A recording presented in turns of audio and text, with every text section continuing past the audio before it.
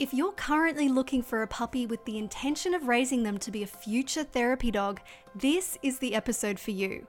Today on the Therapy Dogs Australia podcast, we speak with the lovely Tamara from Whiskey River Ranch about breeding and the important role puppy culture and ENS play when raising puppies. Tam's been involved in the animal world ever since she was young. Having a family so passionate and dedicated to learning and understanding animal behaviour eventually led her to offering animal acupuncture, as well as a range of other services including animal nutrition through the Whiskey River Health Clinic. With the support of her family, a mentor and the breeding community, Whiskey River Retrievers started with the mission of raising healthy, well-adjusted puppies. This is a jam-packed episode, so grab a cup of tea and settle yourself in. Welcome everyone to another episode with Therapy Dogs Australia, the podcast. Today we've got Tamara from Whiskey River. Is it Whiskey River Ranch? Yeah, that's our overarching business. Yeah, Whiskey River Ranch. Whiskey River Ranch. And we've got Sam from Therapy Dogs Australia. Good afternoon, everybody. Well, afternoon while we're recording this. Yes, good afternoon. It's going to be a good one because we're going to be chatting about puppy culture and ENS, early neurological stimulation in puppies. And so how about we start with Tamara, just giving us a little bit of an intro. Yeah, sure. Thanks so much, guys, for having me on. This is really exciting to be able to get to talk about something that I'm so passionate about. Basically, my background is I grew up in South Africa, if you can't hear the accent. I picked it up. I'll try to really hammer it in there. So I grew up in South Africa with a dad who's just insanely animal focused, just absolutely loves them. So he took us quite often to the Kruger National Park, which is just beautiful. I mean, if you haven't heard of it, but it's basically one of the biggest national parks in South Africa. And so, I mean, that was like our weekends almost all the time. So we just grew up being able to appreciate animals in their absolute natural habitat, their behaviours. We would just sit for hours and hours and hours and watch animals. So, oh, wow. Yeah, we're really lucky to have that experience. And in fact, we still go back just for that. Wow. So, we moved over as cool. a family and we've kept going, but we're actually going next September just to spend 2 weeks in the bush with animals. So that was sort of my upbringing. When I moved over here, I studied education. So I'm actually qualified as a primary school teacher. I worked as a primary school teacher in prep and grade 2 for a couple of years. But ultimately that love of animals just kept getting me. So I loved being a teacher, but in the meantime, I was riding horses. Obviously, we got our first little Labrador, Nashi, who we're still super lucky to have. And I started studying animal acupuncture, which is a bit of a segue. Very cool. Yeah, wow. Yeah. So while I was teaching, I was doing weekends treating people's horses and their dogs. And then that business just sort of blew up for me, and I ended up leaving teaching and going full-time into animal nutrition, massage. I've studied craniosacral therapy, and then ended up traveling all over Queensland and Northern Rivers treating animals. Wow. And then when COVID hit, we moved the whole business to our farm, which is essentially where breeding started for me. So I've opened up a little clinic where we mostly treat dogs. That's sort of become more of the focus of Whiskey River Animal Health, it's called. And then we take a couple of horses here still, but ultimately we've just moved straight into doing dogs. So from there, we've kind of gone into the breeding side of it in the last 3 years. We actually adopted our old golden retriever a couple of years back. She's 11 now. And she was the result of not bad breeding. She was well bred. She just got put in a bad situation.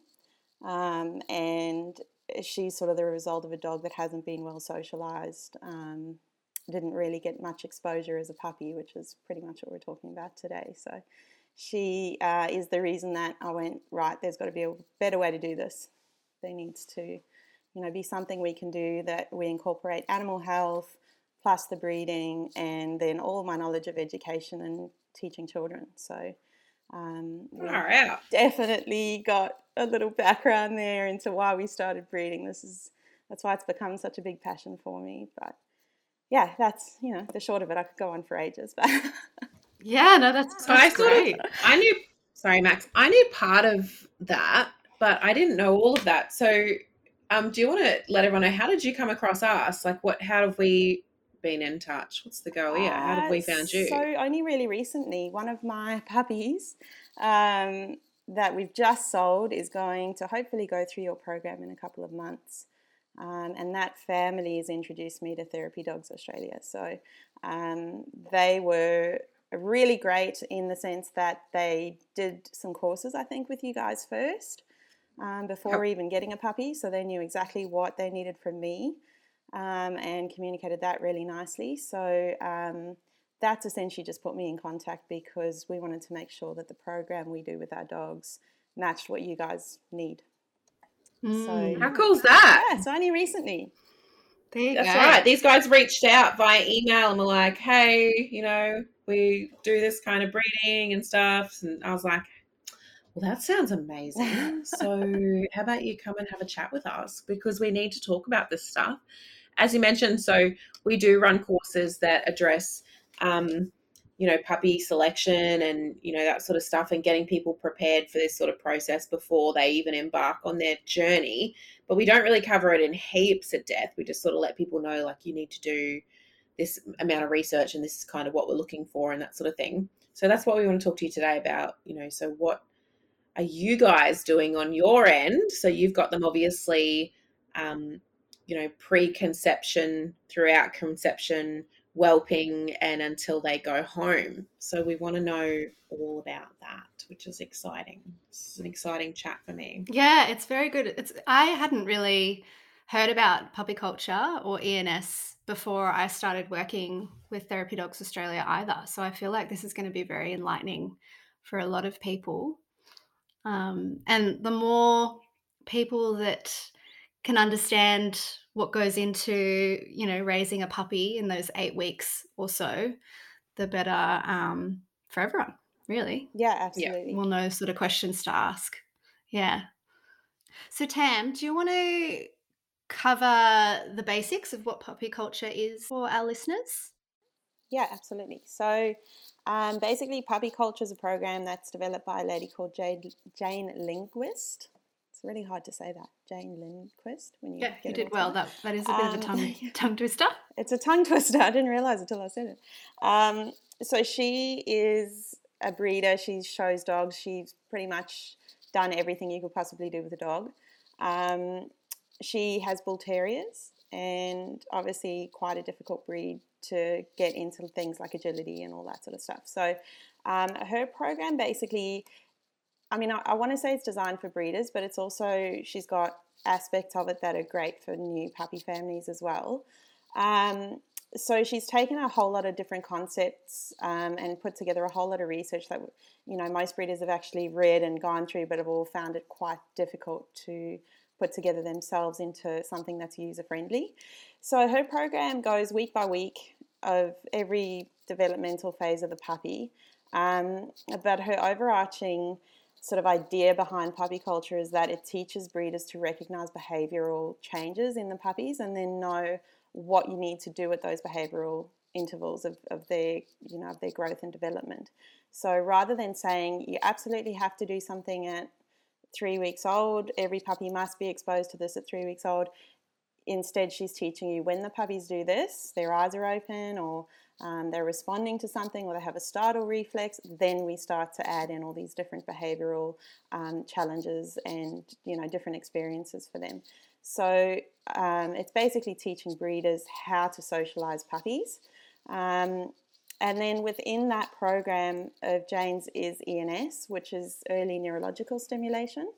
And that happens at day 3 to 16 of the puppy's life. So this is pretty much like their most important neurological growth period, is probably the best way to explain it. So they have 0 hearing. Their eyes are closed, and normally in a puppy's behaviour or life period at this point, they're not experiencing anything other than drinking off their mother, being licked, just interaction with their dam or their mother. So what we're doing is we're taking the puppies. What age was that, sorry, Tamara? Sorry? What was that? What age was that, sorry? Days 3 to 16. Okay, yeah. So basically what we do is we take the puppy and we handle it daily, which is what most breeders do anyway. But there's a process for how you do it. So ENS is a program that was originally designed, or not really designed, but sort of researched extensively by the US military. So they were trying to find a program. I didn't know that. Yeah, it's really cool. So they were trying to find... For their working dogs? Yes, they were Alsatians that they were using.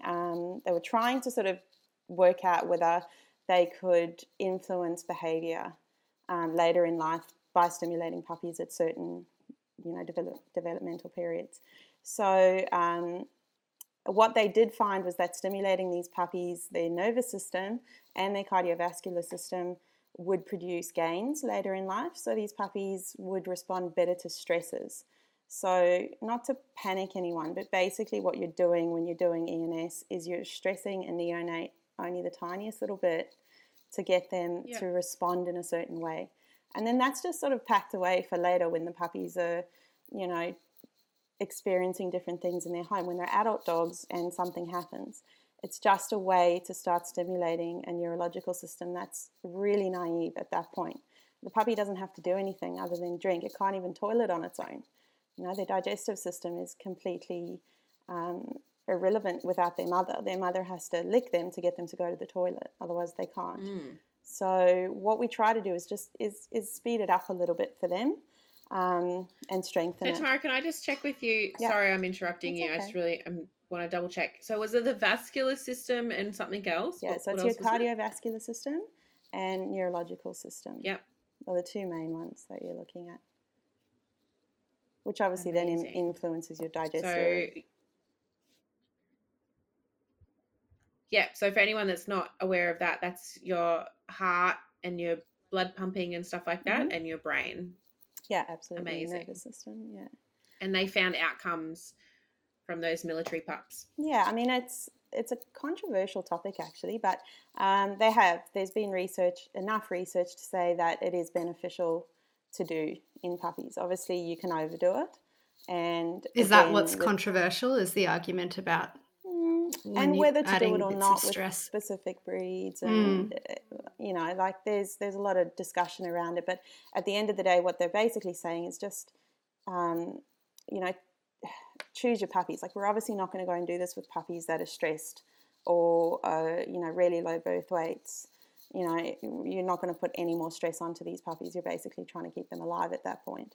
But puppies that are really robust, they're drinking well, they're putting on weight, you're going to be doing something like this to try to get them to improve. So there's the benefits later in life basically is that they found that puppies mature quicker.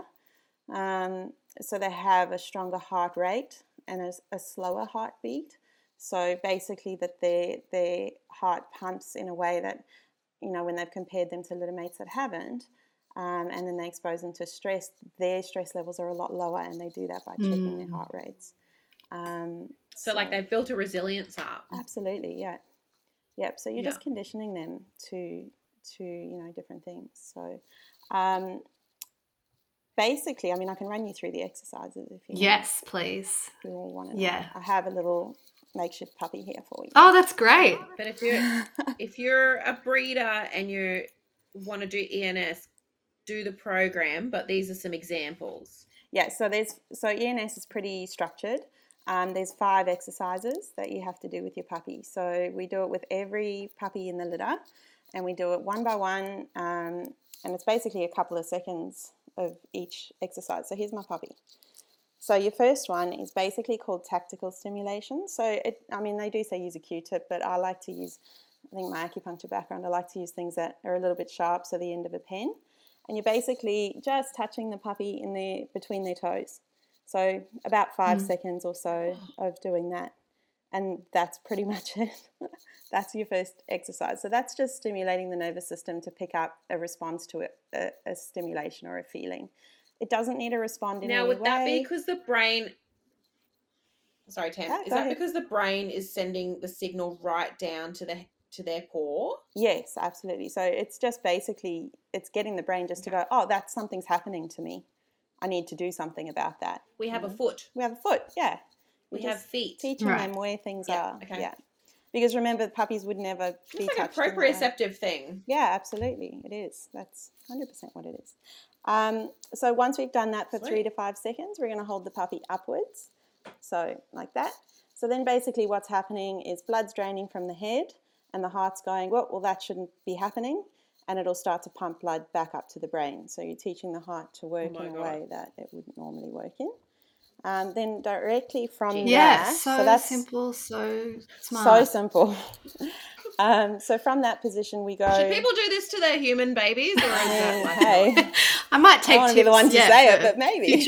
No, there has been studies done, and in chimpanzees, and they found benefits for people for doing this too. So. There you go. But don't quote me. That doesn't surprise me. Okay, I don't want to get in trouble. But this is not a human baby's information. None of us are professionals in that. Please do your own research. We need a disclaimer here. Before you oh, geez, don't hold your babies upside down. Sticking your babies with pens. Yeah, no, well, it's about to get worse. Okay, stick to puppies. Okay, back to puppies. All right, back to puppies. So we're I was just wondering. All right, don't do this with your kid. Let's head down for 5 seconds. So we're obviously getting the heart to do the opposite here. So it was pumping blood up away from the brain. Now, it's pumping blood, other way around. It was pumping blood to the brain when puppy's in that position. Now we're pumping blood away from the brain. So the heart's being put under a little bit of pressure here to do something it would never normally do at this age. Then from that, we're going to go on their backs. So puppy lies on their back in your hand for 5 seconds. And that's usually the one where they squirm and they don't like this very much at all. And that's fine. It doesn't mean anything. It's just the way the puppy's responding, and there's nothing you try to do actively to fix it. You just let them deal with it. If they were like in the litter and they were on their back like a turtle, is that, I think I've seen like bitches like nose them back over before, like a turtle. Yeah, they will. Is that what they do? I mean, depending how good the mother is. Or they just let them figure don't it care. out. Yeah, some of them let them figure it out. If they're trying to feed and they're on their back, that usually happens, and then they'll flip them over to help them, nudge them towards little teats. Okay, so your last exercise, you take a... Is that are you holding it? Yeah, I was trying to figure that out too. I feel like it's maybe a hedgehog. Is it? I think. Tamara's a bit blurry, so she's like, "Here's my puppy," and I was like, "Oh, she's holding a dog." The whole time she's talking, I'm like, "I'm not sure." She's actually got a blue hedgehog. I mean, I have a real puppy here, but I don't think she'll take too kindly to being flipped upside down. I wonder if Tamara's just actually breeding pigs. I am blue ones. She's just not sure. No, I've had a big weekend, guys. Just in Australia, we call those hedgehogs. Yeah. Tamara. That's actually not a golden they're retriever. not puppies. Oh, well, then I'm a pro, man, because I'm getting these hedgehogs to do some cool stuff.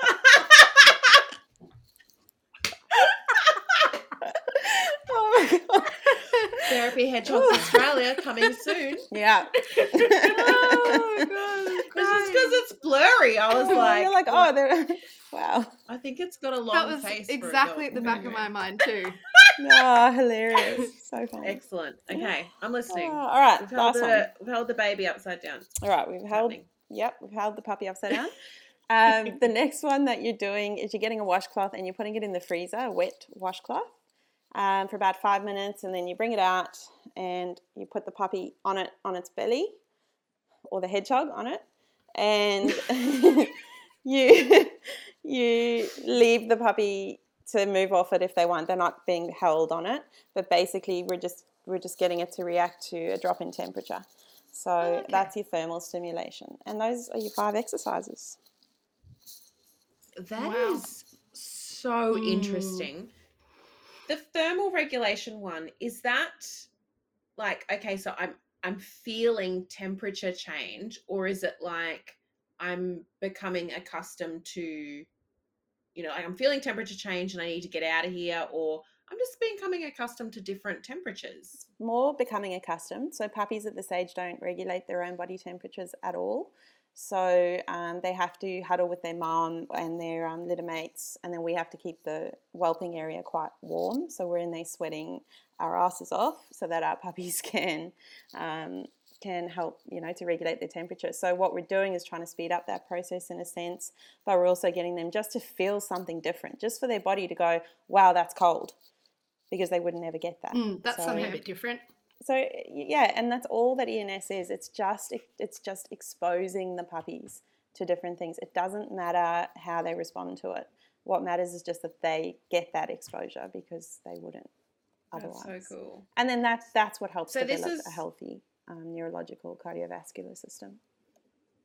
This is making a lot of sense, Tamara, in what you're saying about they become more mature, because you can see that, like in terms of developmental milestones, you're kind of bringing those forward a little bit in a really soft and gentle way. Absolutely. Just so that the puppy is experiencing like, well, this is where you're headed, darling. You're going to have feet. You're going to feel them, and you're going to feel temperatures, and you're going to, your blood's going to move around your body, and all these things are going to happen. It makes sense that by the time then they start walking and things like that, and, bumping into things and experiencing the world, it makes sense that they're more ready for it, because they've had that soft graded exposure to it so early on. And they're just, it's like kids at certain developmental phases, like they're just so susceptible at this period. Their nervous system just takes us on board really well at that point in time. That's why you don't do ENS outside of those days. It's very specific, and we do it every day. So the 3 to 16 days is the only time you do it. Oh, because this is the point where you actually have like a window of time to influence the nervous system, and that the nervous system will react and respond to these things in a positive way, which then gives us the gains later on in life. So what happens at 17 then? What's the change there? It just means they enter into more of a transitional phase. They're outside of that. So what's happening is their eyes are opening, their ears are opening, and so the nervous system has now got all this other stuff to take on board. But up to this point, so you wouldn't want to also, I suppose, add that when they're going through those natural changes at that point. Exactly. And then the nervous system changes because it's, it's sort of in this state at days 3 to 16 where it's, the puppy's just trying to eat and stay alive. That's it. And then from, days 16, it's like, wow, now we're experiencing the world and our eyes are open. We're starting to pull ourselves along and crawl better. And there's just a lot more happening that the brain and everything has to account for and do at that point. So we're trying to take advantage of this little period of time where the brain doesn't have much else to do except, do our little exercise. And that's the that's the ENS window. Yeah. And then puppy culture is obviously a bigger umbrella. Yeah, so she she runs ENS within her program. But if you do listen to there's awesome podcasts with Jane in them as well. But ENS isn't the be all and end all of everything at all. Like most breeders are handling their puppies anyway, and if you've got sick puppies that you're tube feeding, like you're giving the nervous system enough to deal with, and so you wouldn't be doing ENS then. If you're already, if you've already got a mother that doesn't do a lot and you're having to do a lot, that's good enough. Like it's just basically waking these puppies up at this point in time. So you can overdo it, which I think is the biggest thing, and that's where a lot of controversy comes in, because you don't want to overdo it and then end up with puppies that don't respond well to stress later in life. So that would be like a flooding approach. Mm-hmm. Yeah. If we were to overdo it and to do it with the wrong puppies. The nervous system. Yeah. Okay. Yeah. So you want to, and this is again where the puppy culture program is better in that sense, because it's teaching breeders what to look for and to go, okay, these puppies are not ENS puppies. We're just going to handle them, and we're just not going to put any more stress on them. We're just going to do a more gentle approach even than ENS, even though ENS is pretty gentle. So anyone that's listening and watching that's like, oh, I'm just going to copy this hedgehog situation Yeah, on don't. my puppies. Don't do that. Yeah. Don't do You that. got to do your Need some research. training. Professional, Got to yeah. do your research. Yeah. Don't be spinning your puppies around. Don't be doing any of that. The other thing I noticed that you said as well about this approach is that it's based off, so instead of that chronological age thing of like 2 weeks, 3 weeks, it's like, sounds like it's more off of developmental markers, so more off of a developmental age for the puppies. Is that right? Exactly like children. Like, you can't say every 7-year-old is exactly the same. You know, they're not. And it's a lot of, I found with teaching, a lot of what happened before they came to school impacted on how they dealt with things at school. And it's no different. It's no different with puppies. It's some puppies are ready for it, others are not ready, and you've got to know, you know, I mean, I had 3 puppies with their eyes and ears open, and a week later the rest of the litter went. You know, I can't do the same things with the rest of the litter that I was doing with those 3 puppies. You know, I mean, that's a really obvious example, but you know, we look at things like fear responses, or, you know, you might have a puppy that goes through the fear phase way earlier than another one, you know, and that's the puppy. You can't be putting other stresses and, you know, other things onto them at that phase. So, yeah, I mean, if you're into, I mean, a lot of breeders already know a lot of this stuff, but if you're brand new to it, puppy culture just walks you through it, just holds your hand through the whole process. It's great. I was just going to say, breeding is sounding very difficult. It's not easy. It's very day by day as well. Very difficult. Yeah, you're giving up a lot of your life if you're doing it right. So, I mean, we spend the first 2 weeks in the whelping box with the puppies and their mother, like 24 hours a day. Like, I sleep next to them, you know. Like, no wonder you say you're sweating, like, because you're in there in the hot box. We are trying to keep them warm, and you've got to be there. So, yeah, there's a lot that goes into the whole process. It's just finding ways to do it that, you know, like, you're sticking with good research, and you've got to keep yourself updated. You know, like, there's just so much out there. Puppy culture is great, but it's such a tiny part of growing really well socialized dogs. I mean, so basically we start with ENS, and then we move into their critical socialization period. So that's 3 weeks to 12 weeks. And then some of the research even says up to 16 weeks. So, you know, then this becomes like a massive part of these puppies' lives. Like, what you're exposing them to in that time is so important. You know, like, I mean, we go through a whole program here. Okay, so is that where we're going to, is that what we're going into next? Is that, so that's after the ENS, we get to 17 days.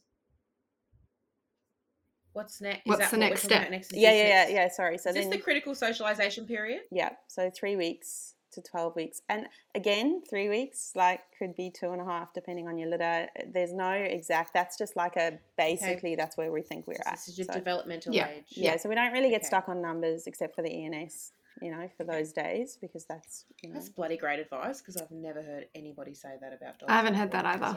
So that is making me happy. Good. So what is that next step? Okay, so then we go into, there's a lot. So we basically go into okay, we go into basically like a communication phase. So we start teaching the puppies to communicate with us, because that, I'm sure with therapy dogs, I mean, I obviously haven't had a lot to do with therapy dogs specifically, but I've had a lot to do with dogs of all different, you know, different jobs, and just the family pet to the agility dog to, you know, high performance working dogs. So I just think there's a blanket rule here that all these dogs need the same thing. Like, you want your puppies to be balanced dogs. You know, you want them to respond well to situations. You want to set these puppies up to leave you and have the best possible life that they can have. You know, you want to give them every little tool in their toolbox. Regardless of who they're going to go and what they're going to do. Yeah. And that's like, you know. My understanding is that,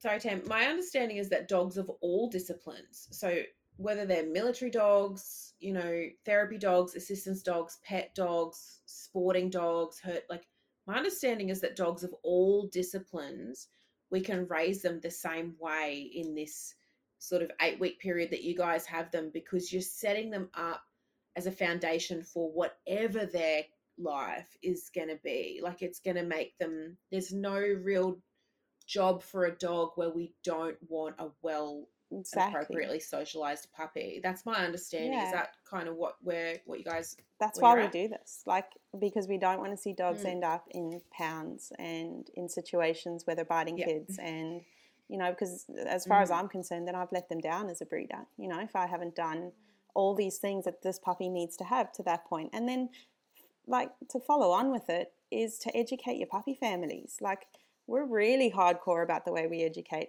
people who want one of our dogs. Like, we get our trainer here, they do a full day with him. And then we've got support groups on Facebook for them, and like we speak to them all the time. Like, we've set them up so well by the time that puppy goes home, that they understand the huge responsibility it is to have a dog, whether it's going to be your therapy dog or not. Like, you're the person that's got to set that dog up so it doesn't end up in those situations. And I think that's that's just good breeding, and that's what breeders need to be doing. Like, it's not about making money, and it's not about, you get these backyard setups that are just pumping puppies out, and these puppies are sitting in yards, they're not exposed to anything, they're, it's sad. Like, and then that's where we get these dogs with issues. And I see them in my clinic, like they come back to me and I think, wow, these families didn't know what to ask. They didn't know that these dogs need to be health tested. You can do temperament tests. You can expose them to so much. They just don't know. So there's a lot. You set these dogs up yourself as a breeder, but then you've also got to educate the people that are taking them home. Tamara, what about breeders that let the families choose a puppy out of the litter? Is that common practice, or is that a bit of a thing where, like, as a breeder, you're actually, like, how does a family know what puppy to choose? Yeah, so they don't. I chose the puppy that looked at me. Yeah. Because she looked straight into my soul. They do that. They do that. They do that. But they also all do that, It just happens to be that was the puppy that was more energetic on the day. That's how I chose my damn Brumby as well, damn it.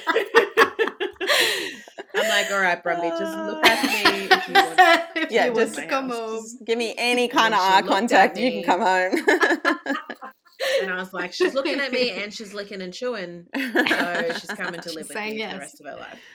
I mean, that's the little puppy did the same thing. You know what I'm saying? I'm like, she's just looking at me, and then she sat down while she was looking at me. So I was like, if that's not a sign, that's how you choose your puppy. Is that how much scientific evidence would be behind that method? Is that 0? Nothing. I mean, I chose my Labrador like that, and he is the best dog I ever had. But I think it's an important point. Though. So is Winter the Brumby. Yeah. Look, I can't pretend like I haven't done that multiple times. I have. We've all done. I mean, I'm a bit soft. We've all been there. Yeah. I think there's a lot to be said for an emotional connection between a dog and its owner, and we choose puppies for our families, but we definitely take that into account. Like, we definitely know when there's this, connection, and it's usually correct. I mean, the puppies that need the extra loving or are a bit sensitive definitely respond better to people who are calmer and quieter and doing those things. Like, you do see. I mean, we had the perfect example for this therapy dog that's hopefully coming to you guys. So the family came down with their kids, and one of my puppies, who I knew was the most sensitive, he was my smallest boy, and so he was a bit behind developmentally on the puppy day, or the puppy family day. So it was quite an overwhelming thing for him compared to the others. And that family, because of the work they'd done with you guys, recognized it straight away and called me over and said, hey, I don't think this puppy's coping in this situation. Our kids are their kids are divine. Like, they're just the most beautifully behaved children. But she's like, I just think this is too much. The kid's energy, like, this puppy just seems really uncomfortable. He wasn't openly freaking out or anything, but they could just pick it. And then the dog that they chose, who was the one I had in mind for them, was like all over these kids and playing with them and like rolls on his back.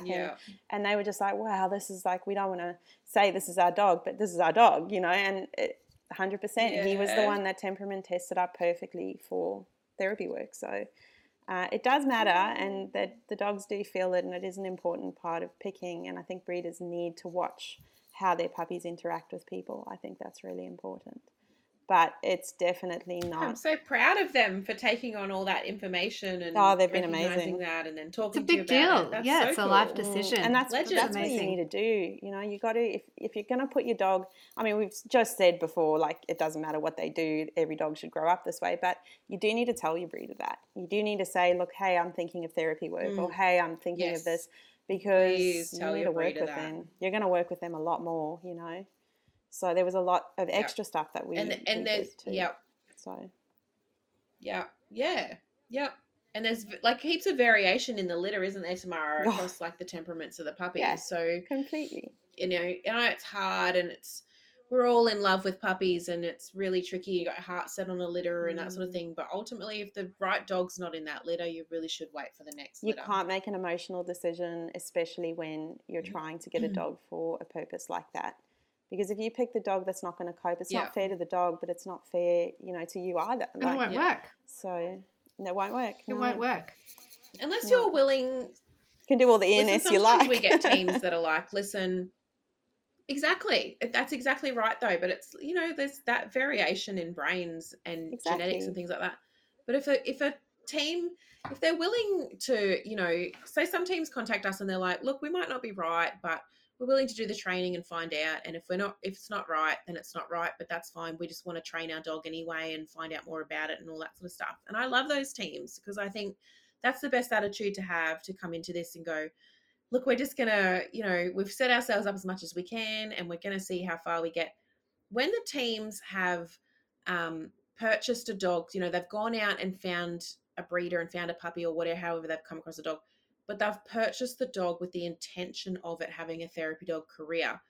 Lord help me with the amount of pressure that's on that scenario, because they're paying, you know, up from anywhere between $2,000 to $10,000 for a puppy, depending on what breed they've gone for. Then they are training the dog as it's a puppy, putting all this time into it. Dogs are expensive, like all their vet care and all that sort of stuff, all their feed, all that sort of stuff. Then they get them, you know, come to the train, do the courses, do the assessments. By the time they're finished, some of them have got between a $10,000 to $15,000 dog that we then fail on a temperament assessment, $150 temperament assessment, and go, mate, like, you're not taking this dog to a school. That ain't happening. And, you know, like, it is just foresee, guys, the end of that journey. Like my dogs that I have now, you know, I protect them. My dogs wear GPS collars. I live on a 10-acre farm. I supervise them while they're out and about, out in the, you know, playing in the horse paddocks and stuff. But just in case, they're wearing GPS collars, mate. So I ain't losing no damn dogs, because it cost me a fortune to replace them. First of all, I love them, obviously, with my whole life. That's a given. But we're just talking about the financial side of it. Like, it cost me a fortune commitment to replace these dogs. It's a huge, and time. So you also have to get a puppy to 12 months. They have to be 12 months old at a minimum before you can be working with them. And you've got to like put aside all the time. Like I was looking at Nala, my youngest lab, she's 3 at the moment. And I was looking at her today, just playing in the pool with the kids and stuff like that. And I was thinking, someone said something to me about how, like, oh, the kids, you know, dogs are out with kids or whatever. And I was like, oh, everything's just so good right now. Like, she's 3, my other dog's 7, and my other dog's 11. I was thinking, you know, I'm not ready for another puppy, you know, like it's big. So much work. Big. It's a huge, man. Like when I get a puppy, I put 12 months into a puppy when I get them. And I haven't had to do that for 2 years, and I'm loving life. Like, I'm just chilling, man. Like, the hard work's done. But the end of the road, like, if you can foresee, and I know it's hard for people that aren't experienced, but if you can try and do some forethought, or like Tamara's saying, these this mutual client that we have that has come along to our workshops and spoken to us beforehand, to really get that understanding of, you're making a massive investment when you find a puppy and you're destined, I really want this to be a school dog, or I really want this dog to work with me in my private practice. So I really, really, like, if you are hell-bent and heart set on it, please do not make an emotional decision on a puppy. Don't do it. it's going to cost you all the time and money in the world. If you're like, look, I'm going to give it a crack, I want a puppy anyway, if it ends up being just a pet and it's being just a pet, babe, follow your heart. Like, different. You know what I mean? Like there's different journeys for different people. And if that's a part of your journey is going, look, if I could take it and, do animal assisted therapy with it, that'd be fantastic. But if I can't, then it's just my soul dog for the rest of my life. It's life and I love it. And follow your heart, make that emotional decision. You know what I'm saying? Yeah, if you're committing 100%. If you're not going on that journey, mate, don't Take be emotional about it. Yeah. Take the extra time. What's another few months? Yeah, exactly. If you're making the right decision. Yeah. And you got to know what you're getting, like, because it's not even just that, it's health issues as well, like you don't want to be buying a dog just anyway because, hey, that one was $2,000 cheaper and whatever, but I can guarantee you're going to have problems, like, because the amount of extensive health testing that we're expected to do being an ANKC breeder, like, and just being ethical, like, we don't want to breed problems, So it's worth doing your homework. Yeah, you love them. Yeah, like definitely doing your homework on, what your breeders are doing. Like, are they doing all the right testing for the breed type that you've picked? You can find that out on any of like the club websites, like if you're looking at a golden retriever, go to the Golden Retriever Club and they have a whole list of things you should ask your breeder, like, and what diseases are really prevalent in the breed. Have they been tested? Have they been DNA'd? Have their hips and elbows been done? How are your dogs? How's the breeder feeding them? Like, because that's a huge part. Nutrition's a massive part of how you grow your dogs and their development and that as well. So, what do you feed your dogs? Oh, I get in trouble here. My dogs are raw fed. Yes. Yeah. So we raw feed. I have 6 dogs. They cost me an absolute bomb, but they are the absolute world. Worth it. Yeah. Dougie's coat is amazing as well. It was quite dry and flaky and he's having skin things, and since he's been on raw, he's much better. It's awesome. It's so good. Even like just for whelping, I just have no problems. Like, you get problems and there's things that happen that are totally outside of what you can control, but in general, like, our dogs are fit, healthy. We have, they free whelp easy. Our puppies grow well. They grow slowly, which sometimes isn't desirable in the show ring, but me and we have a really good neurosurgeon and a specialist that does all of our testing on our dogs for us, and he laughs. He goes, if you come last in the show ring with your dog's Tam, it's definitely going to have good hips and elbows. So, because ours are smaller. There you go. Isn't that I get probably crucified for this. I'm sorry, Golden Retriever. It is. We now own this content and you can't take it. Yeah, no. Whoops. Can we cut that? It's, our dogs are tiny compared to some of the ones in the show ring, and like, So Nala, my 3-year-old lab, she is like 21 kilos, and like, you can't, if you're watching on YouTube, you can see it, but about this much shorter than my male lab, who's like 11 and a half. And she is the best size, and she was raw fed from when I got her. My border collie, the breeder, actually raw fed him when he was a puppy too, which is one of the reasons I chose that breeder. But she is the best. Everyone loves her. Like, she was slow to grow, and she's just more compact, and I can see the difference in her compared to these. Obviously we've trained a million Labradors. I've come across a lot of female Labradors, and they are too big. Like, that's just my personal opinion. I'm not a Labrador breeder, but far out, man, these dogs get big and they're fat and chonky. I'm not going to talk about anyone specifically, so settle down if you've got a lab with us.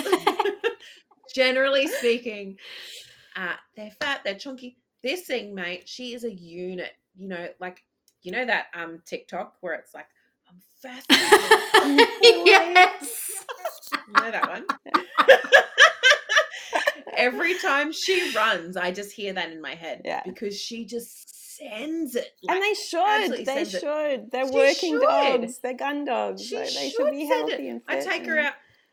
Been on a few trail rides on the horses and just let her trail along behind, and she's a unit, man. Like, she's sweet. She's just going, like, so cool. I absolutely love seeing that in her, that she isn't this, you know, exaggerated version of what a Labrador has been and should be. She just happens to be this kind of really balanced looking type of dog, and you look at her and go, that's a dog. You know, you just look at her and go, yeah, dog. Like, it makes sense from, you know, back from the 70s and 80s when we all just had dogs and they were just a dog. Like, that's a dog. They just look like a dog, you know. They don't look like this big fat polar bear that's cruising around and, you know, struggling to breathe, struggling to move. It's so much better. It is, and they do mature the same, I find. It's sad that that's the thing. There's not many breeders in our group. Like, we have a really great group of mentors and stuff in the golden world, but there's not many that raw feed, and there's a lot of fear around it, I guess. And like, I was really lucky. My mentor did raw feed for a long time, ended up going back to kibble because a lot of families, it was just hard to get them to follow through properly with raw feeding. But what I've found, like, I've stuck with it, and I haven't been breeding very, very long, but we've stuck with it, and our first sort of girls that we've kept have hit maturity now. And now they're the same, you know, they're the same size as the dogs that hit it 6 months before them that were kibble fed. So from a health perspective, and I know that our specialist who we use would appreciate me saying this, but you know, his comment every single time we bring our dogs in is like, I just wish more dogs looked this way. I wish that they were grown this slowly. Your hips and elbows are phenomenal. These dogs are, you know, super fit. Coming back to the ENS thing. That's the feedback that you want as well. I mean, exactly. Like, for me personally, because I'm so into animal health. Yeah. Like, that's, you know, that's my goal.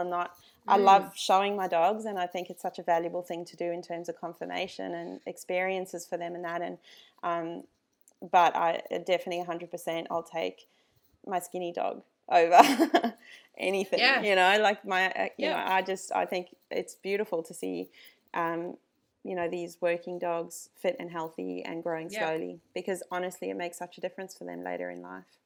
Like, the general public see a appropriately sized dog and think it's underweight. Yes. Like, we see that all the time. Absolutely. They're meant to be skinny. It's too skinny. Yeah.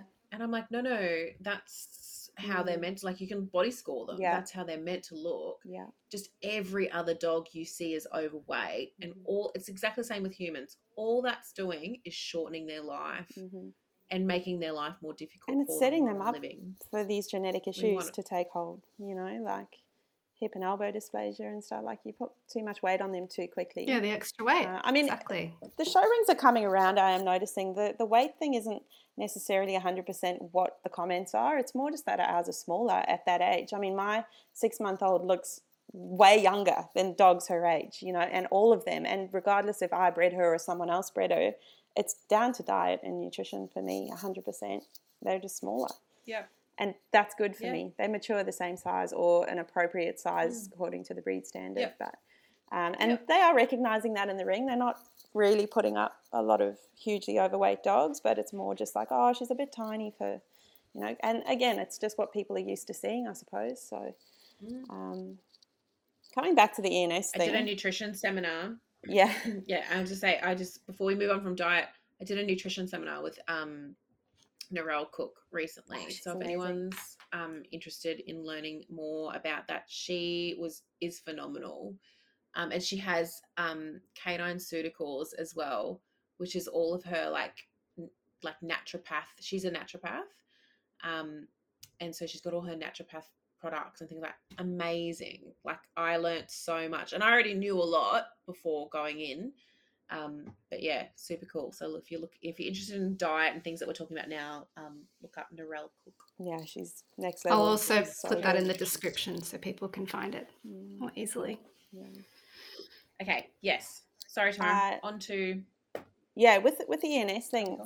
When we took our first bred whiskey retriever to have all her health tests done, the one thing that he commented on, which I thought was really, really cool, and I attribute down to ENS, was she was obviously like hadn't been in a vet, like aside from just vaccinations, and we went into a huge big veterinary hospital on the coast.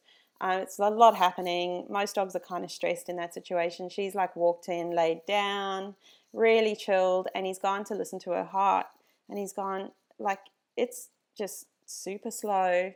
She's completely relaxed. He goes, that's just such a nice, healthy stress response to what's happening. And like, there's dogs crying out the back, you know, like she had just turned 12 months old.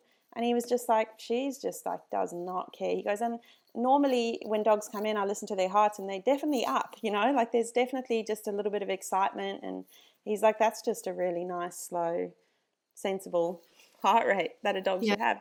And like, I would literally take a selfie. I would literally take a selfie of that moment and frame it on my wall. I was so proud at that moment. I would be so proud. Like, that would be amazing. Just be so proud. That, because the greatest compliment anyone could ever give me would be, this animal seems quite well adjusted. Like, I love when people, that's it for me. Like, whenever I just took 2 young Brumbies to a show a couple of weeks ago, and they were amazingly behaved. Aww. And like, there's all these domestic horses just cutting sick.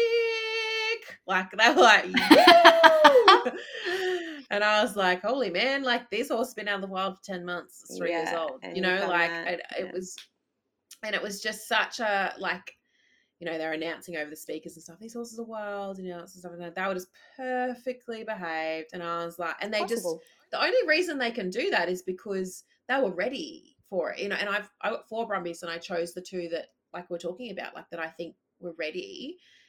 And it's, you know, it's a part of their training. I don't really care about showing and stuff. I care about getting the breed out so people learn about Brumbies. But, you know, that is the greatest. And I didn't need anyone to say it to me in that setting, but the greatest compliment to me was like looking at these horses and then looking around at these domestic horses and I'm just going like, we're on the right track. You can influence here. an animal so much, like positively or negatively. Greatest. Yeah, I mean, it's the greatest sign. That doesn't lie. You know? The biggest goal. The biggest goal is to have a well-adjusted animal, and if you're a parent, a well-adjusted little human. Mm-hmm. That's the greatest goal, in my opinion, my personal opinion. Yeah, really cool. So do we need to touch on, so what should we be doing tomorrow? Like, you know, I looked for an ENS puppy culture program breeder when I was buying my lab 3 to 4 years ago, and there was like 0 around. Has that changed? Yeah, I think it has. Definitely the mentors I've had have done puppy culture and then created their own thing out of that. That's how I found out about it, through them. I mean, there's variations of how well it's being done. So I guess, again, that's just questioning and like calling your breeder and actually talking to them about it and asking, like, what specifically do you do? Like, it's one thing to have the puppy culture file sitting here. Do you actually do it? You know, like, and then can they go through the exercises?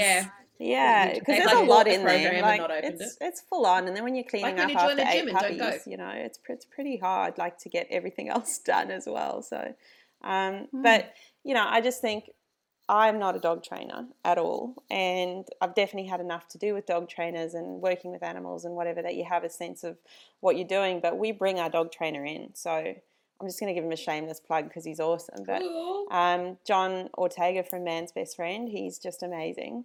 And honestly does everything with our puppies. Like, he comes in and he gets me on a program, like, this is what you're doing this week. And, awesome. You know, he educates our families. So we actually get our families to sit with John for a few hours, and he answers all, like, the general questions. That's amazing in itself.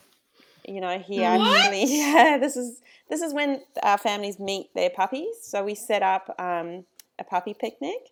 And each family gets a blanket, and they have to actually do our puppy culture exercises with our puppies. So with that, we're saying we absolutely do this here. Take our puppies and do it with them. You'll see that they're fine. But then they're also learning about it, and they're also like, these are the sort of things we have to expose our puppy to. So, and then John kind of goes around and helps everyone and supports them. Wow. So, yeah, that's next level. We'll probably go a little bit fantastic. Next level. Can I come to? But we also don't breed a lot. So. You're on the podcast, so you can't say no. Can I come to a puppy picnic? Please? Yes, do it. Thank you. Honestly, it's probably the best day you'll ever have in your life. Like, it's just a bunch of golden retrievers running around the place. It's great. It's great. Please. Can I? It's pretty good. I'd like to come to the picnic with the puppies. It's like a little golden day. And you've said yes now, and it's being recorded. You can't take it back. So I'm stuck. You can't do it. It's okay. You don't know where I live. Please announce your house address.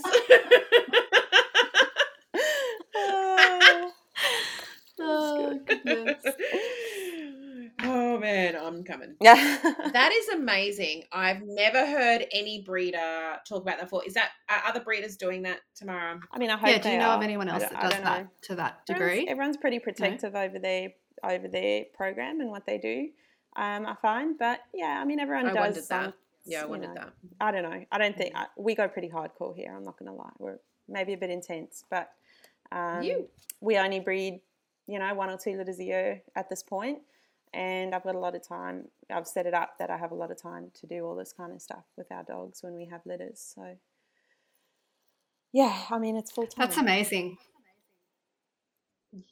Yes, I've heard of breeders like where they try and match up their bitches' seasons and whelping and stuff, so they get like 3 litters at once, which sort of sounds like it would be easier because you could just take, that amount of time off work, and handle like 30 puppies. Yeah, but is it like, or I guess like unless if you're just working from home, I don't know. It sounds like a massive time commitment. Yeah, and this is how you pick your breeder sometimes, like how much time are you spending with them? Are you actually committing yourself to these puppies? Because if you're not there all the time, then you're not doing any of this stuff with them. Like it's every day.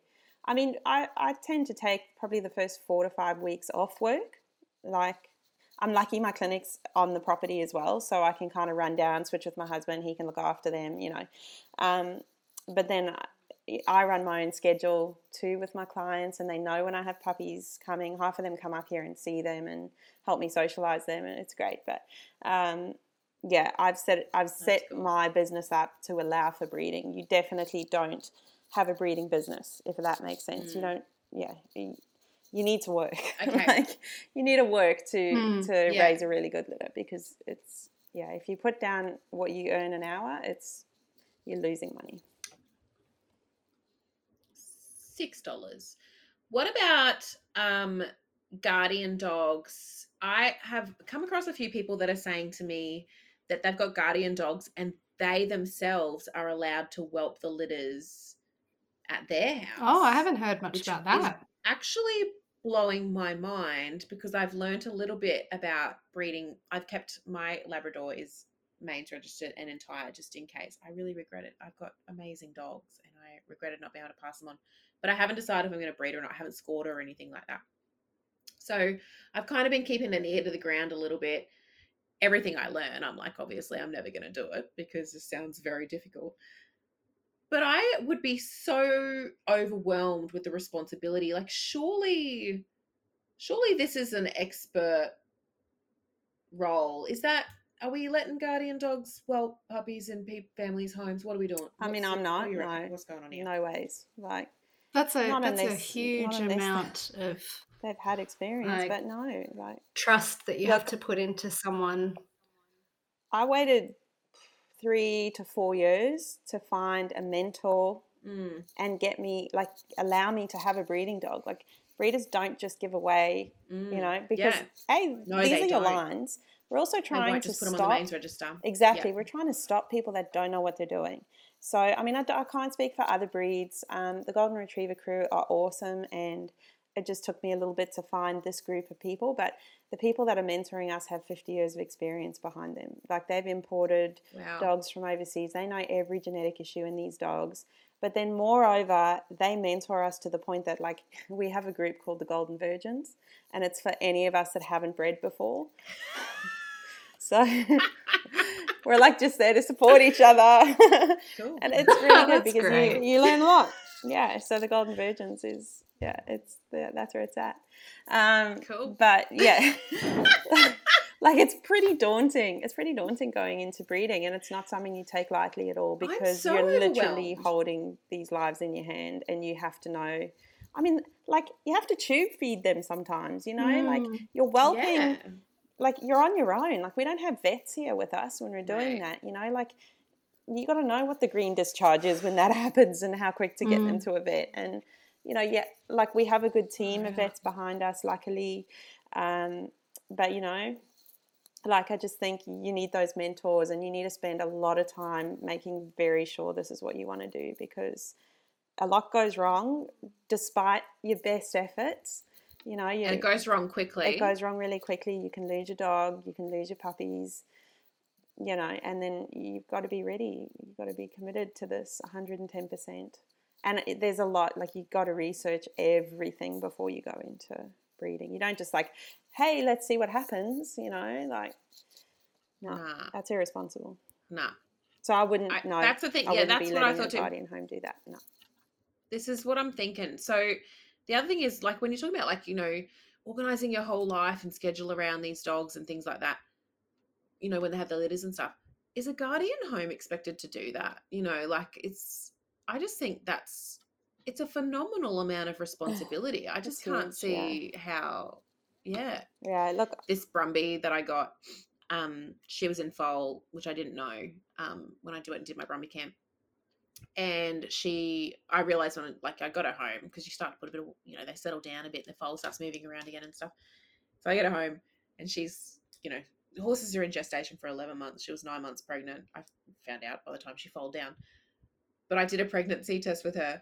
Man, this horse is wild. It's great. It's such a best time of my life. But I was freaking out, because foaling down a horse is a big deal. I've done it, and I will never do it again. You can lose the foal. No, it's horrendous. You lose them both. It's a huge, big deal. I had cameras set up everywhere in this flippin' paddock of this horse. I hired an equine midwife, which isn't a real thing. I just harassed a very acquaintance of mine who was a breeder, and was like, I'll just pay you money, and you need to deal with this. Mostly support me emotionally. And, you know, and I would be texting her, and I'd be, so she, like, tapped into the cameras. You know how you have cameras and another person can log in? She'd be at work, and I'd be like, what's this? What's going on here? She's looking at her stomach. Now she's yawning. What's she doing? What's going on? And they, like, these mares, mate, they have these, like, false labor things and stuff like that. Hectic. She starts 6:30 at night, cleaning out the paddock. All good. Hey, Winter, how you going? Have a good day. Sweet as, mate. I'm just cleaning the paddock. Nothing weird. Come out at something there. Go back inside, check cameras. There's, like, water droplets on the camera, and I can't, because it's been raining. Mares fold in the rain. And I'm like, I'm just going to go clean the camera, because it's going to really piss me off. So I was setting my alarm, this for months, like, not months, weeks, at, like, hourly or half-hourly intervals during the night to wake me up to check the flippin' cameras, to look at this mare. I was in love with this bloody horse, right? Had it for like a month. So it was like a movie. She's, you know, it's just wild. It's the whole thing. So I'm checking the cameras. I go out to clean the camera, because I can't. She's found the one blind spot in the paddock, obviously. Classic. She's a legend. Go and clean it. Mate, this chick, I'm looking at her, and I'm like, what are you doing, bro? She's looking at her tummy. I'm like, what's this about? Then bang, waters break. I was like, ah! It was like 7:30 at night. Ah! I'm FaceTiming with the midwife. What do I do? I had to pull this bloody thing out of its mother. She was getting lucky I had a midwife, mate. And everyone's like, you're so extra. Like, a bit like you were saying tomorrow, like, we're a bit bloody extreme out here, mate. I'm so extra about all this sort of stuff. Lucky, because she was on FaceTime. So the mare's, she's broken, and you're waiting for, like, the right presentation of the foal. And it's all this. I spent so much time researching it. And even my vet was like, look, even if we were right there, like, a lot of stuff that happens during foaling, you can't really save or fix. So if it's a red bag, cut it, you know, blah, blah, blah, blah. I had this whole foaling kit organized. It was a whole thing.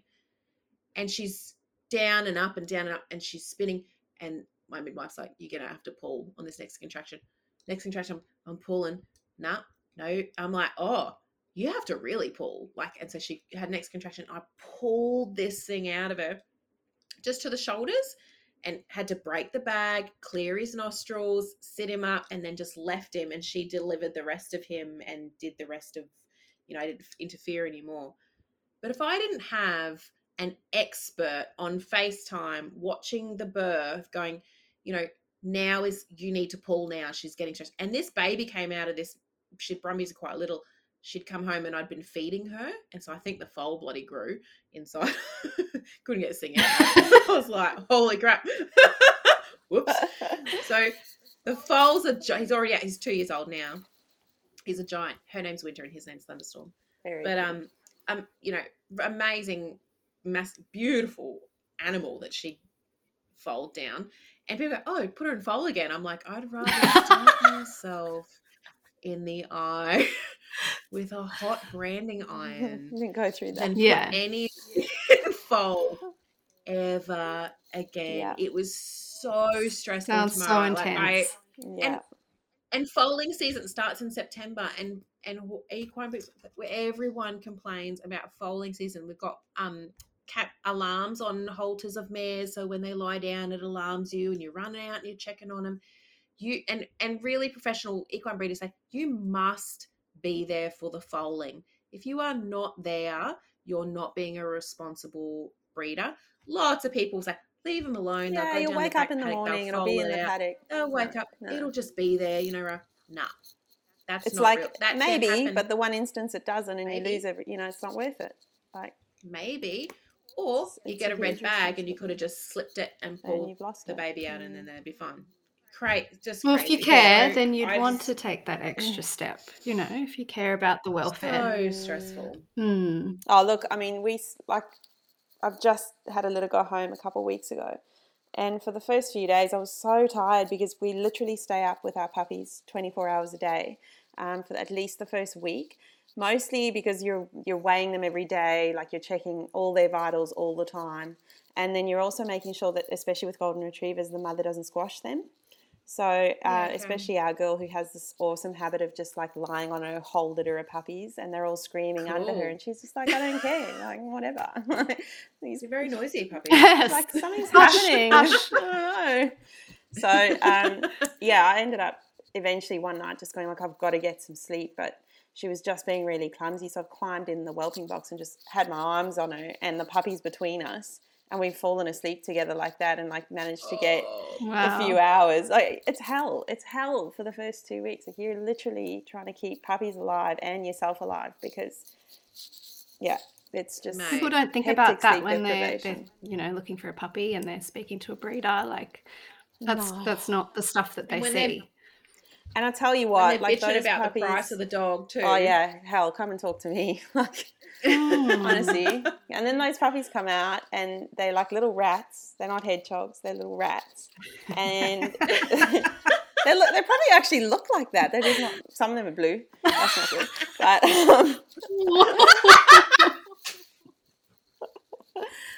like these, you do deal with exactly. You got to be there. You know, they come out, they're not breathing. You got to CPR them puppies. You're that person, so. There's a lot, but you fall in love with them so quick. There's a lot of first aid, I feel, that can happen at that time. Oh, there's more that can go wrong than go right at that point, you know, and like literally every day matters, every minute matters with them, you know, like if they're not putting on weight, that's like a whole thing. Like we weigh them every day, and like the amount of stress that comes with a puppy not putting weight on the way that they should, it's like full on, you know. You drink a lot of wine in the first 2 weeks because it's like stressful, yeah. It is stressful. It would be. But you fall in love with them very quickly, and so then when things do go wrong, like it absolutely breaks your heart, you know. Like it would. You just get so attached. That's my concern. I think I would keep a litter of puppies too if I bred them. I'd be like, I'd find it really hard to part with them. We'll live here forever. Like everybody says this, and like I do, I always have a cry when the first one goes home. But you're cleaning up so much poo in that last week.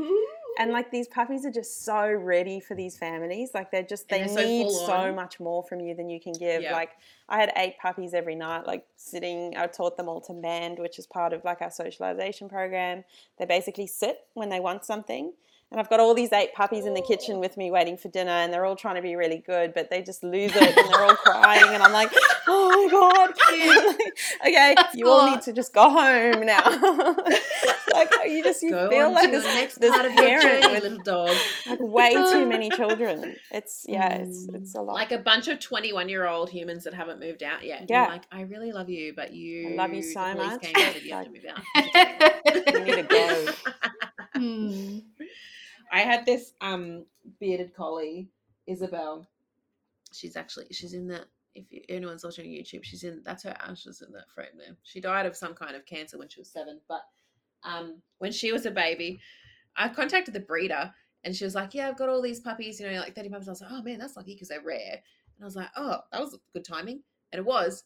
But that by the time, I think over like 6 weeks, I was going to go and meet them. And I went and met them. And by the time, like, she had all these girls and all these boys. And I was like, yeah, great. I'm going to, like, this is ages ago. This would have been 9 years ago. I'm thinking I'm going to, like, look at the temperaments of the puppies. Like, I have no idea. Like, no idea. And I'm like, great. I'm going to go look at them. And I rock up and she's like, got hardly any puppies. And I was like, she's like, well, that's the girl, because I had a boy Labrador. I was like, oh, maybe I'll get a girl. And there's some boys. And I was like, there was like 5 girls and 6 boys. And I was like, oh, I thought I was getting quick, like, oh, okay, whatever. Like, anyway, I played with puppies for a bit and whatever. And I was like, oh yeah, like, no idea. This one seems great, which was the girl. When I went and picked them up, she didn't let me take them until they were 10 weeks. For some vaccination issue or something like that, which I wouldn't agree to now. But back then I was like, oh yeah, okay. I go there. When I had the puppy and paid the money and done all the paperwork and everything, she's like, yeah, all the other ones died from worms. And I was like, fuck! Oh, man. Oh, bugger.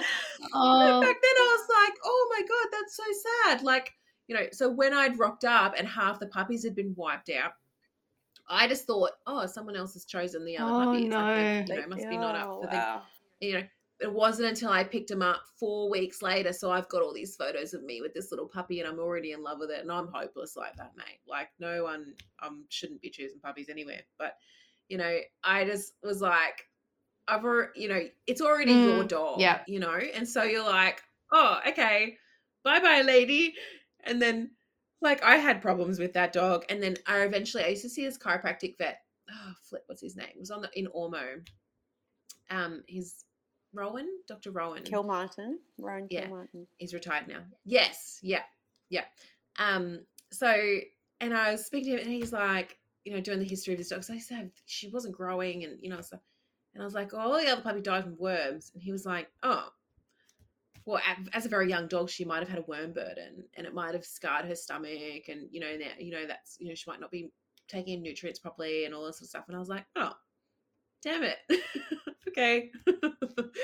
All right. Guess I'll feed her more or something. It's like a whole time ago. So many lessons. It's a whole thing, man. And it's like nowadays, like I don't know I can't speak to what I do some pretty stupid shit still around animals, but I get pretty emotionally involved. So do what I say and not what I do, everybody. It's hard not to.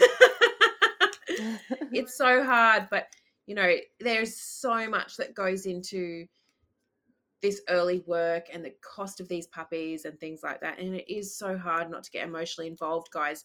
That's why I think it's a really good idea to be talking about breeders and breeding programs before you're buying a puppy, before you meet a puppy, don't look at any puppies. Don't look at any photos of puppies. Don't go meet any puppies. Really look at your breeder and your program first. So at least if you get that part right, you're a lot of the way there.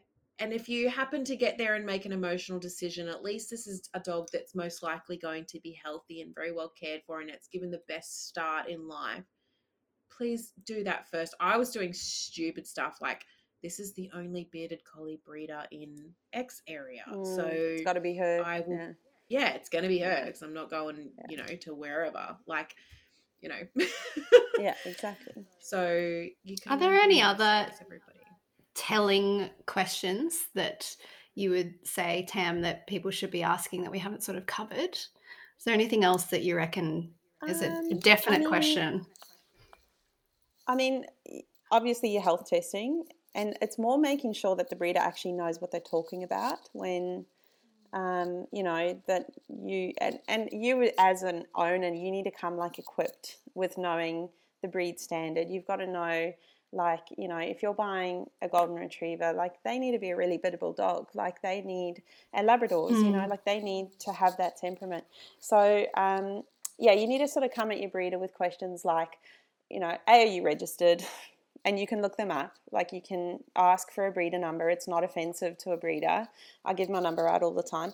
The only issues that you might run into is if you're asking a lot of questions and you haven't really shown much commitment, in the sense that, hey, if you are the sort of breeder I want to use, you know, I really need to have these conversations with you, and you're sort of not committing to the puppy. Like, okay, if everything falls into place, we are going to buy a puppy from you. Reason being is that we get a lot of scam artists coming, and they ask for our numbers, they ask for where we live, they ask for a lot of photographs, and so we're a little bit nervous, because then they go and create like a whole thing pretending they're the breeder, and then they scam people with all your stuff. So they're like puppy mill puppies. Well, they don't even have puppies. They're just taking people's money. Well, not even puppies. Using all of your details. So that we're a little bit sketchy, and you might find breeders like a little bit standoffish. But if you explain why you're asking, hey, we want to be using this dog for this reason, or we've done our research, we're just trying to be really informed owners, you know, can you answer these questions? You'll get a long way. And just calling a breeder and chatting to them, like, just talk. You know, all this back and forth on email or messages, like, you just can't gauge it. Like, I like to ring the puppy families and then have a discussion. Because you're vetting people too, so being able to chat and get 100%. It's worse than a job interview. Like, goes both ways. I'm not giving anyone a puppy. I've got to trust you. Like, I've got to trust that you're going to take this baby from me and do the right thing. I can't imagine how you've got time for that. So you do. You make time. I don't know how you've got time and patience for that, Tamara. I mean, yeah, people can be. We don't even have a phone number on our Therapy Dogs Australia website. Well, it wouldn't stop ringing. Yeah. That's why I don't have one. Everyone emails, they're like, where's the phone number? And I'm like, oh. Keep looking. Yeah, I mean, you know, you do it, don't you? You love them. Got to do it. It's your love of the breed. Yeah, and when you're giving away parts of something that you've had such a big hand in breeding, and, you know, like, they're essentially extensions of yourself in a way. So, I think don't feel like you can't ask a breeder anything. Ask.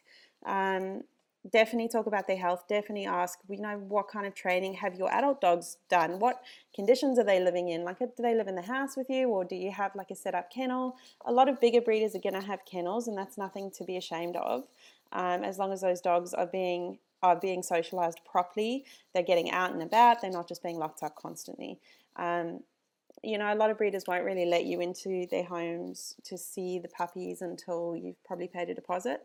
And, you know, it's refundable if you're not happy with what you're seeing. But you've got to show the commitment too, with a lot of breeders now, and really good breeders will expect that of you. So, yeah. We've heard before too, you can like ask to FaceTime. Oh yeah, we've done it as well. Yep. With the breeders, especially if you're interstate, so you can kind of see the setup before you like drive to wherever. Exactly. Yeah. Yep. So I sold a couple of puppies to Sydney this time around. And we did FaceTime, and they actually ended up flying, because we do the day with our trainer. They ended up, all the puppy families flew from wherever they were, most of them Sydney. Just for the day. I would fly for a puppy picnic. Yeah. So that was good, but I sat in the whelping box. I was like, here's Mom. Obviously, Dad's not with us. We use stud dogs from all around the place. Instagram's another one, like following breeders on Instagram or on their Facebook. Or what's your Instagram, Tamara? Whiskey River Retrievers. So Whiskey River is one word, _ We are following. And also, but like, watch what they do. You know, do they go out showing? That's another big thing. Like, do you compete your dogs or show your dogs or do anything? Because the thing with the show ring, even though it can be, you know, a little bit subjective, you're still taking your dog and you're going and you're putting them up against other dogs in confirmation, so that you're getting out there and saying, these are the best of the best. Like, these dogs are well bred, you know, we're bringing them out to really prove ourselves here. And I mean, just the fact of getting a dog to a dog show, there's a lot of stuff happening around for those dogs. So if your breeders are actually committing themselves to doing that, it just shows a real love and passion for the breed, shows you know, or agility or whatever, like, you know, if you're into sporting, if you're into gun dog things. But it's just basically, like, what are you doing? You're not just chilling there with. Oh, yeah, that's right. Puppy picnic. That was the puppy picnic. If you're on YouTube, I'm just showing my phone up to the screen and we're looking at puppy. There is actually all these blankets. That is a picnic. And puppy families. Yeah. And I tell you what, you get to know how people are with the puppies, because they're having to do just we're making them like go on the scary bridge, like we make the dogs walk on different surfaces. Like we're putting the puppies under a bit of pressure, and the families.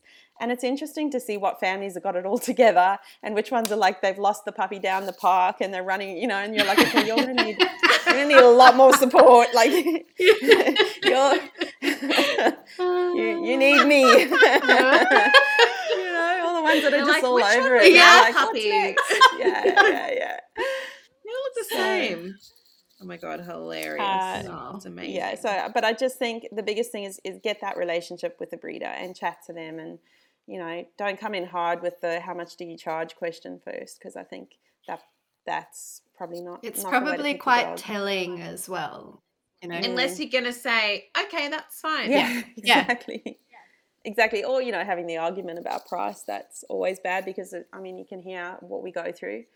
And the amount of money we spend outside of just the litter. Like all my dogs see a dog trainer, they go to the vet when they need it. They're all pet insurance. I get 6 dogs on pet insurance. Like it's insane, like the amount of money you're spending. 3 dogs and a cat on pet insurance. Lord help me. Yeah, it's a lot. So you got to be respectful of just that process too, because there's this real stigma at the moment that breeders just do it for the money, and that's just so not true. It's really not. We wouldn't put ourselves through this. It's not worth the money. You got to do it because you love it. You got to do it because this breed is important to you. Good dogs are important to you. That's got to be the focus, and you'll tell pretty quick when you're chatting to a breeder whether their heart's in it or not. Most of the time, a breeder that's not willing to answer your questions, is a bit offhand with you, is sort of whatever, just come and get a puppy. Like, don't do it, just don't. Yeah, red flag. If they're not, yeah.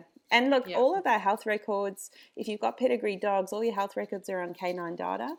So you can actually go and say to the breeder, hey, what's the registered name of the dam and the sire? And you can go and look it up.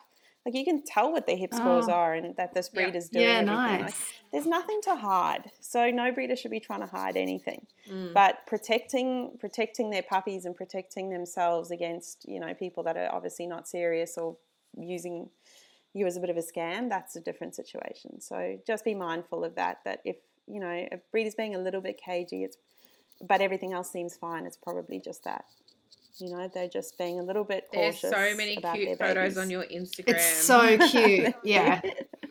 Oh my goodness. I've got them behind me. Guys. That was my very first litter. Oh. And they're all sitting in the back of our Polaris on the farm. So we take them up to the dam and they see all different things, and they know cows and all these. Yeah, there's a cow licking a dog. So that's Aussie.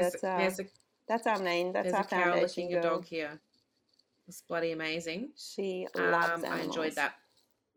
So Whiskey River _retrievers got a website as well, and I've noticed just through scrolling through here now, you've got looks like some blogs on or info sort of things on your page about choosing a breeder as well. Yeah, we do a little bit of educational stuff on there. Got a little bit of education and stuff on there as well. So jump on there, guys. Go and have a look.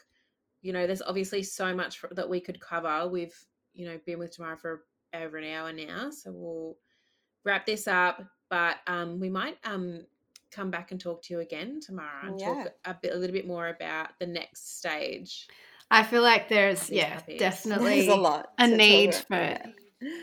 So that's Austin, and the cow's name's that Patricia. That is so cute. And this is not what a moment to capture. Oh my gosh, Austin, from when she was a tiny puppy, just loves other animals. We literally have a video of her. I don't know if it's on my Instagram, but the farrier came out and I wasn't here, and Ozzy had come down to the shed or whatever, and she's lying on her back and the horse is just licking her tummy and just licking her everywhere. And she's just lying there I'm just fine. Good. She's actually not one we bred. That was our foundation girl we got from our mentors. And they do a really good job as well. So, clearly this dog's super well adjusted. So yeah, so cool. Yeah, it's a fun environment for them to grow up in for sure. Thank you so much, Thank mate. you. That was fascinating. So welcome. I'm going to be dreaming about it tonight, just processing all this information. Absolutely fascinating. I could talk for days on this, honestly. So cool. So cool. It's fun. I think we'll have another chat. We'll have to come back. more. This is a huge area for us, Tamara, and we don't really know that much about it. You know, we're not breeders, so we'd love to, talk more and pick your brain and things like that and help puppy parents to prepare. But I think this chat today has been a really, really good way to start getting people thinking about, you don't know what you don't know. And so look at all this stuff you didn't know. Let's start thinking about that stuff and what else do you not know and who can you be in contact with to start wrapping your head around this stuff. So I think it's a really great conversation starter, and please come back and chat with us definitely. again. And for anyone that wants to get... No, you go ahead. Sorry, Tam. I was just going to say for anyone... Oh, my God. Oh, Jesus. I was just going to say for anyone that wants to get in touch with you, Tam, for any extra information, I'll list your website in the description. Oh, awesome. Thank you. Thanks. What were you I was going to say, Sorry. go onto the Puppy Culture website because there's heaps of free stuff for families. Like, you don't have to be a breeder to do it. From weeks, I think she says from like weeks, she sends them home at 10 weeks, but you go from week 8 all the way through. She gives you exercises to do with your puppy when they come home. And there's like videos. There's a whole thing on she did a whole free thing when COVID hit on how to socialize your puppy, and regardless of COVID, watch it. Like, so good. Awesome. It's so good and it's all free. So hop on there. All right, well, I'll put the link in the description for that too. Yeah. Yeah, it's well worth it. See you later, ladies. So welcome, guys. It's lovely to chat to you. Thanks for listening to the podcast. If you're interested in studying with Therapy Dogs Australia or you have a few more questions before deciding, please get in touch with us by emailing courses@therapydog.com.au or visiting our website at www.therapydog.com.au for more information and FAQs.